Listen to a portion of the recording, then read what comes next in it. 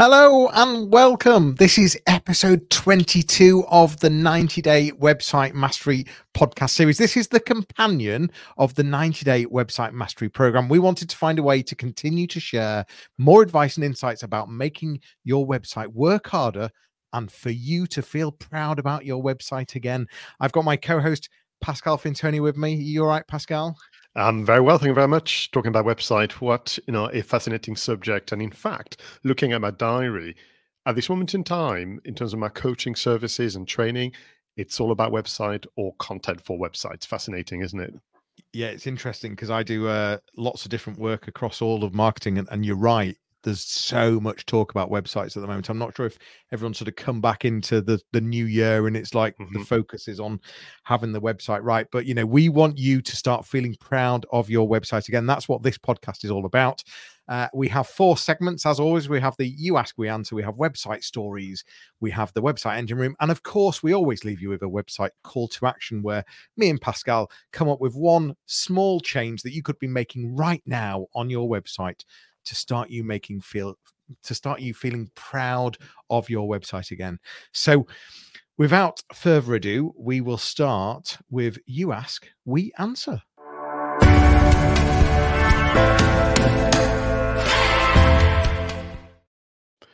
Now, for episode 22, this is a question which is more of a summary of a very heated debate I had only 2 days ago, Johnny, with regard to content planning and using obviously different tactics and so on. And the group I was group discussion I was facilitating ended up talking about those national and international days, the kind of cybersecurity days or all the others with the kind of hashtags and so on. And there was really 2 school of thoughts, so which I've kind of captured into this question for you, which is, are national and international days a worthwhile tactic for my content marketing and website traffic generation? And it's this business of something that's been used for a while. Is it still valid? Because not all tactics last forever. And it was just very interesting where there was definitely 2 camps.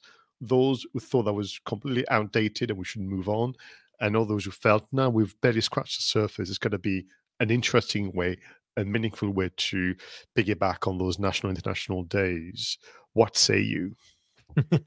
Well, you're right. I mean, we have been using those tactics for many, many, many years.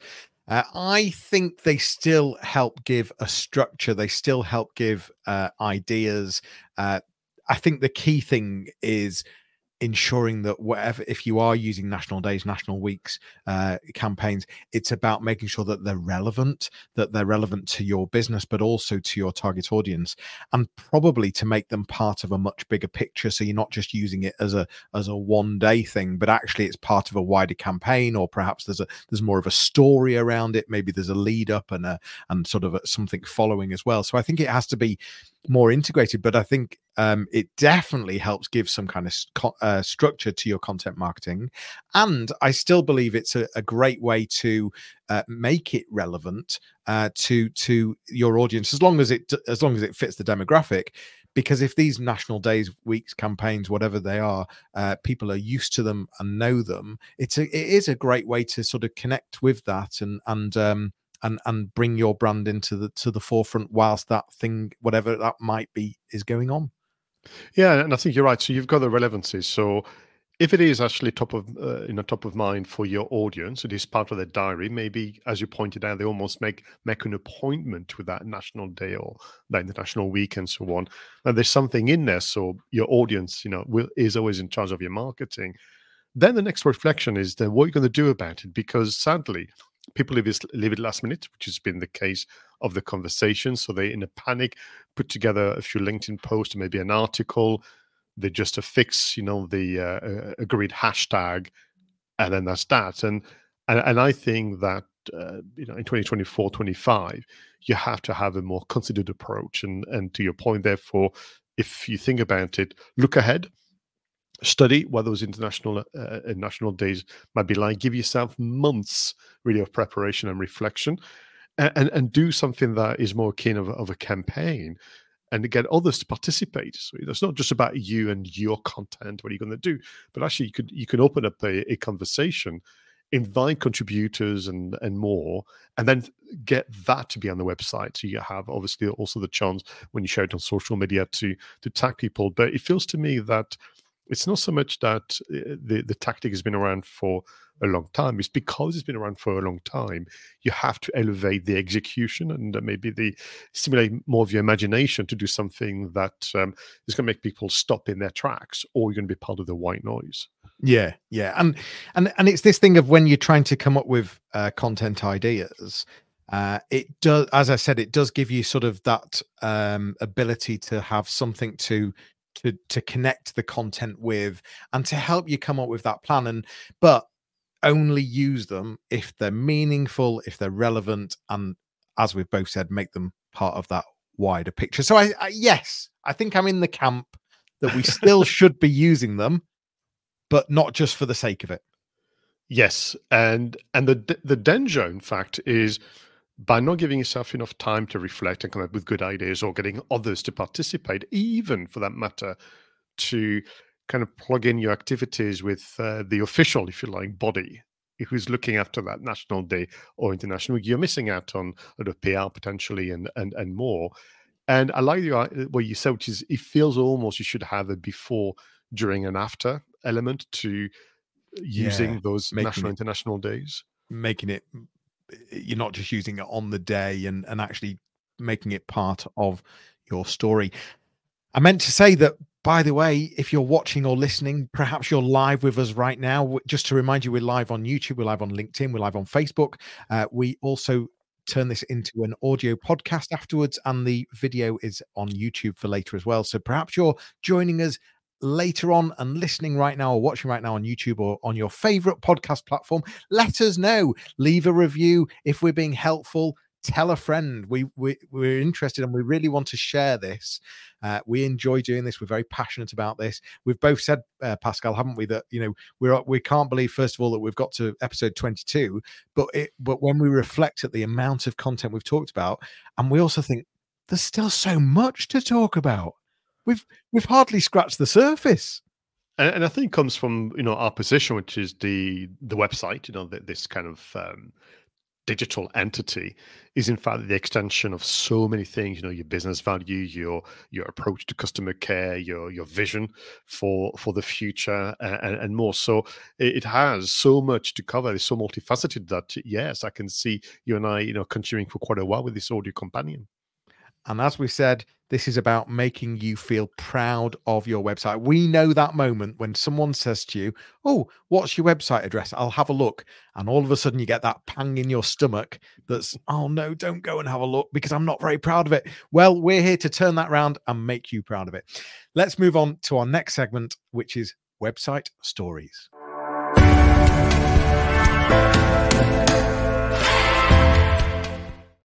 Now, for episode 22, we've chosen an article that was published a few months ago, but the selection and the fact that it's a few months old is part of our little tactic today, viewers and listeners, to make you aware that 2024 is going to be a very important year in and around tracking the behavior of our website visitors. The article was written by Matt G. Southern from Search Engine Journal, and the title is as follows: Google to disable third-party cookies for 1% of Chrome users. Now, this was a dramatic pose on purpose because this article was written in October 2023, and it was just giving us the bit of a warning, I suppose, and the early kind of warning about a big change in the world of digital marketing, and particularly around data. So what is happening? Google, and by extension, all the products owned by Google, which includes the Chrome browser, are going to little by little, and will complete the transition by the third quarter of 2024. They're going to stop supporting third-party cookies and other tracking devices. That is to say, this business journey of tracking people from website to website to website. So, which was essentially heralded as the kind of magic one we'd be waiting for all of us in digital marketing, to track somebody's journey via the interweb, so you can do the remarketing and that kind of things. And the argument put forward by Google is that this is contrary to their now principles when it comes to privacy and their principle of anonymity. Now, others are saying that's not true. Google just wanted to kind of wall fence their own platform so that they are the sole kind of owner of data and behavioral data. And listen, the debate could go on forever, Johnny, but we need to kind of be made aware, all of us, as website owners and by extension maybe advertisers, that we're going to have less data, less behavioral data to kind of use from the single source. And that's what this article really is indicating, which is in October of last year, it was 1% of Chrome users being essentially hidden from view, if you will. And that 1% is going to reach 99 to 100% by the end of this year. So again, with this story making the headlines again now at the start of the year, the kind of recommendation for businesses is to be aware of it and to talk to your developers, to talk to your marketing team, and ask yourself the question: what are we tracking right now? How are we tracking it? And what would it look like in the near future when some of that tracking is taken office? And that can be the beginning of internal kind of planning in terms of doing things a bit differently and so on. But it's happening. It's been delayed actually because it was meant to happen last year, but I think there's been some pushback from the community. So Google gave everybody another year just to get ready for a time where only their tracking interfaces and cookies will work, but third party will not work on their platform. And this example, by the way, is followed by Facebook and Bing and so on. So we're going to have essentially a platform with just their data, which they're going to call first party data, and they won't allow partners and others to be able to be on their platform to track the behavior of their users.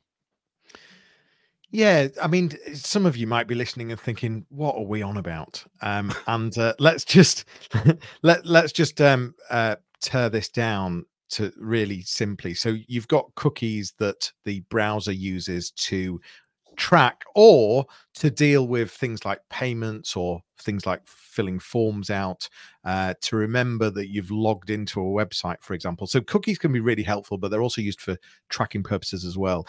And as Pascal said, privacy is becoming higher and higher, and so Chrome is starting to disable some third-party cookies, and also things like Apple, the iPhone, and other devices. You'll find that cookies are not working as they used to be in terms of the tracking world. So if you're doing a Facebook ad campaign and you want to track if someone's clicked through and then have they bought something or have they filled out a form, typically we'd use cookie tracking, third-party cookies, to then see that journey and be able to put a return on investment to understand who's converted, how they've converted, etc.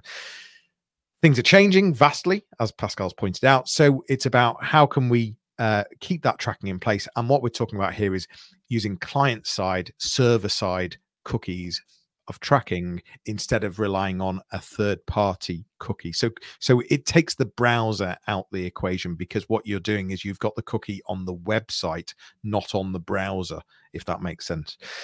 It's not the easiest thing to implement, but if you're spending money on Facebook ads, if you're spending money on Google pay-per-click campaigns, then you really need to consider thinking about it and discussing it and looking into it, because potentially you're wasting money on Facebook ads, wasting money on Google pay-per-click, because you've no idea what's actually happening. Are people clicking through? What is the conversion happening? What pages they're looking at? How long are they spending? And all of that data is disappearing slowly but surely. So it's client-side, server-side cookies, and it's really important if you're spending I'm going to use the word significant amount, because that's relative. Depends on the size of the business, doesn't it? If you're spending a significant amount on advertising on Facebook ads or pay-per-click, you absolutely need to look into server-side cookies. And it's better privacy. You're in more control. You're in control of the data. You can connect it directly to Facebook, directly to Google, so you don't rely on the browser taking the cookie away. And it's more transparent. So definitely worth considering. And for me, it's back to this idea, which is, as you pointed out, it's perhaps not something that you would consider regularly. It's not something that necessarily you understand. It's not part of your profession or your specialist area, but that's no excuse for not actually asking the right questions to the right people. This website of yours, we've said it, that we're here to make you feel proud again, to make it work harder for you. So speak to the right people and say, okay, I understand that it's not going to be as easy as it used to be to track the behavior of my website visitors. I understand it's not going to be as clear and as obvious as before to track the advertising. So what are we going to do? And that's a collective question as a team, as external partners, and so on.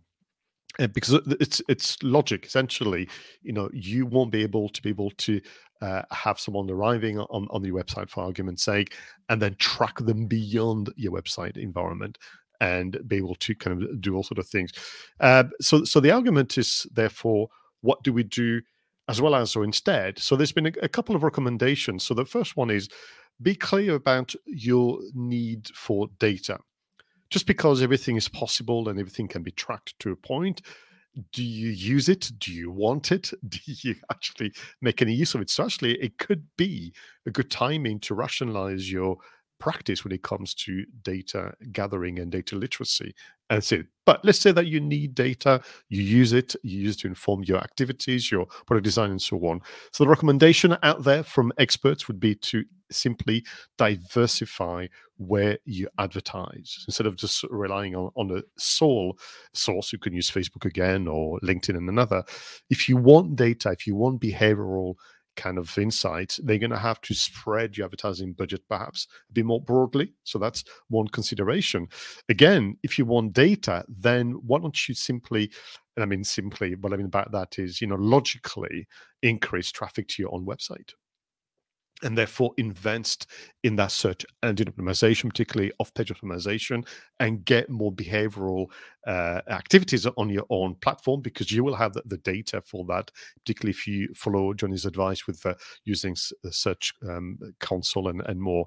The other thing that you want to be doing is look at the emergence of services of organizations. You're going to have to do your due diligence and check again who are going to be providing services, saying we have data and we can do correlation between your data set and our data set to give you additional behavioral insight to help you put together some strategies. So that's going to come through, but there's going to be good, bad, and ugly, Johnny. As you know, that's been the history of the web from the get-go. But that is certainly part of what you can do. So do you need data? Do you know what data you need? Advertise more broadly, increase your SEO practices, and access data from reputable sources. All extremely good advice. So consider your tracking and cookies, and if you're spending significant amounts of advertising, this is something you need to take seriously. If you're not, perhaps this could be something that you don't need to spend time on, and stay focused on the things that are important. So we're for now, I think we're highlighting for the ones that are advertising and with significant amounts. It's time to take some action. And with that, we will move to our next segment, which is the website engine room.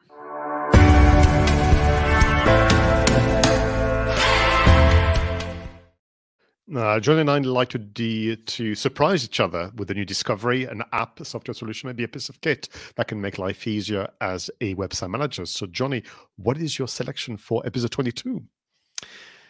For this episode, I've chosen Mangle's KW Finder. It's a keyword finder. There's lots out there, but it's another tool that could be worth looking at. It's about, I like the word triangulation. I like being able to look at a number of different tools, gather lots of different data. This is a keyword research tool that helps you find long tail keywords with low SEO difficulty. I mean, what better box could you tick? It's great for finding keywords that can ultimately drive targeted traffic to your website. So it's KW Finder, and just yet another place where it can start giving you inspiration on the keywords that you should be optimizing for. And as I mentioned a moment ago, I'm surprised because I like to think that I know a hell of a lot about when it comes to keyword finders and content ideas generators, but this is new to me. So thank you very much. And I take it that, the whole practice is exactly that, which is you come up with that short to long phrase, and that stimulates your imagination to come up with content series that you're going to publish on your website. Yeah, and we're looking for keywords that have got high search volume where people are searching, or certainly not, no search volume, but a decent search volume, but where the difficulty, where the competitiveness isn't there. So it's sort of it potentially could be more of a niche phrase or a niche keyword, but it's still got search volume, and so yes, it then drives your content ideas and production around those phrases to then start ranking. Super. Now, my selection, I'm not sure whether actually I follow the rules on this occasion with my selection. You'll tell me, but it's all really inspired by a meeting I had with a client a few days ago where they confessed that they had forgotten completely about Google My Business. But, it's understandable. Everybody is very, very busy. Many plates are spinning. And we were just talking about, of course, search engine optimization. We're talking about what it looks like to control your Google CV, as I used to call it with affection, and of course, your entry on Google Maps via the Google My Business dashboard. And they will change the name again, I'm sure, and again and again. But the question I have for all of you and listeners is, are you taking full advantage of that platform, which I know is not particularly appealing? When you first open it, it looks like a tax return form with fields and boxes and whatever. But actually, if you take your time and do it step by step, it's incredible the amount of information you can actually add to supplement, your free entry on Google Maps and get a red pin and so on. You can now do some micro blogging. You can, put links as you would, for example, on LinkedIn, Facebook, X, and all the others to articles. You can put some shout outs. You can do some product highlights and so on. So it operates almost as a mini website. Doesn't go all the way to that. And I think for me, if we go back to behavior and this idea of people checking you out as they would on Google in particular, if they were to put your business name, from a reputation point of view, isn't that better for them to see a full entry with all the fields and everything else put out there? And if you feel up to it, you could even switch on the live chat so people could actually use. They're very familiar. It's the number one app, used by all mobile phone owners, certainly in Western Europe, when it comes to directions and recommendations and so on. So they are very, very comfortable. And the idea that they could ring you, they could email you, they could have a live chat with you is kind of interesting. So that's it. It's Google My Business. Are you taking full advantage of what is on offer? Yeah, I think there's two camps here. It amazes me that there's still businesses that I speak to on a reasonably regular basis that still haven't set up a profile on Google My Business. So that's the first thing. But then the second thing that you're really highlighting is for those that have set profiles up. When did you last optimize? But there's so many tools in there now that you can use, and the fact that you can post content to your profile, well, actually, it's one of the simplest ways to get Google to notice your content, because you've got the ability to put that content directly into Google's database by sharing it on Google's own app. So it's a great way to start getting Google to notice your new blog or your new piece of news or whatever the new content is. So yeah, I don't think either of us are saying spend all day every day on there, but it's definitely a tool that should be part of your strategy and part of your workflow when you've got new content. And opening the door using live chat, well, if your audience is fit the demographic, which is a huge demographic, the chances of them interacting with you more absolutely increases if you've got a live chat button on the Google profile where they've searched you in Maps or they've searched you in search.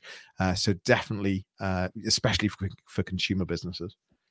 And I think for me, it's back to first impressions. It shows you've got attention to detail, and you're controlling. Why wouldn't you at least intervene if a directory chooses to list your business, and you have control over the information you share and more. So now I was both surprised, but also, what I will say in defense of our listeners. However, Google are making such a rubbish job of informing all of us, for that matter, of all the different things they're doing on Google Business Profile, My Business, Google Maps, whichever term you favor. I think their communication model is very, very poor for something that it's probably actually almost like one of the small business secret weapon of sort. Yeah, absolutely.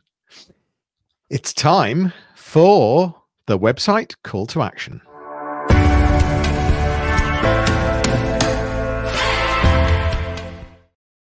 Well, it's hard to believe that we've reached nearly the end of today's episode. So this is about the one change, the one adjustment that can make life easier for you, your visitors, and make you feel proud of your website again. Johnny, what is your call to action?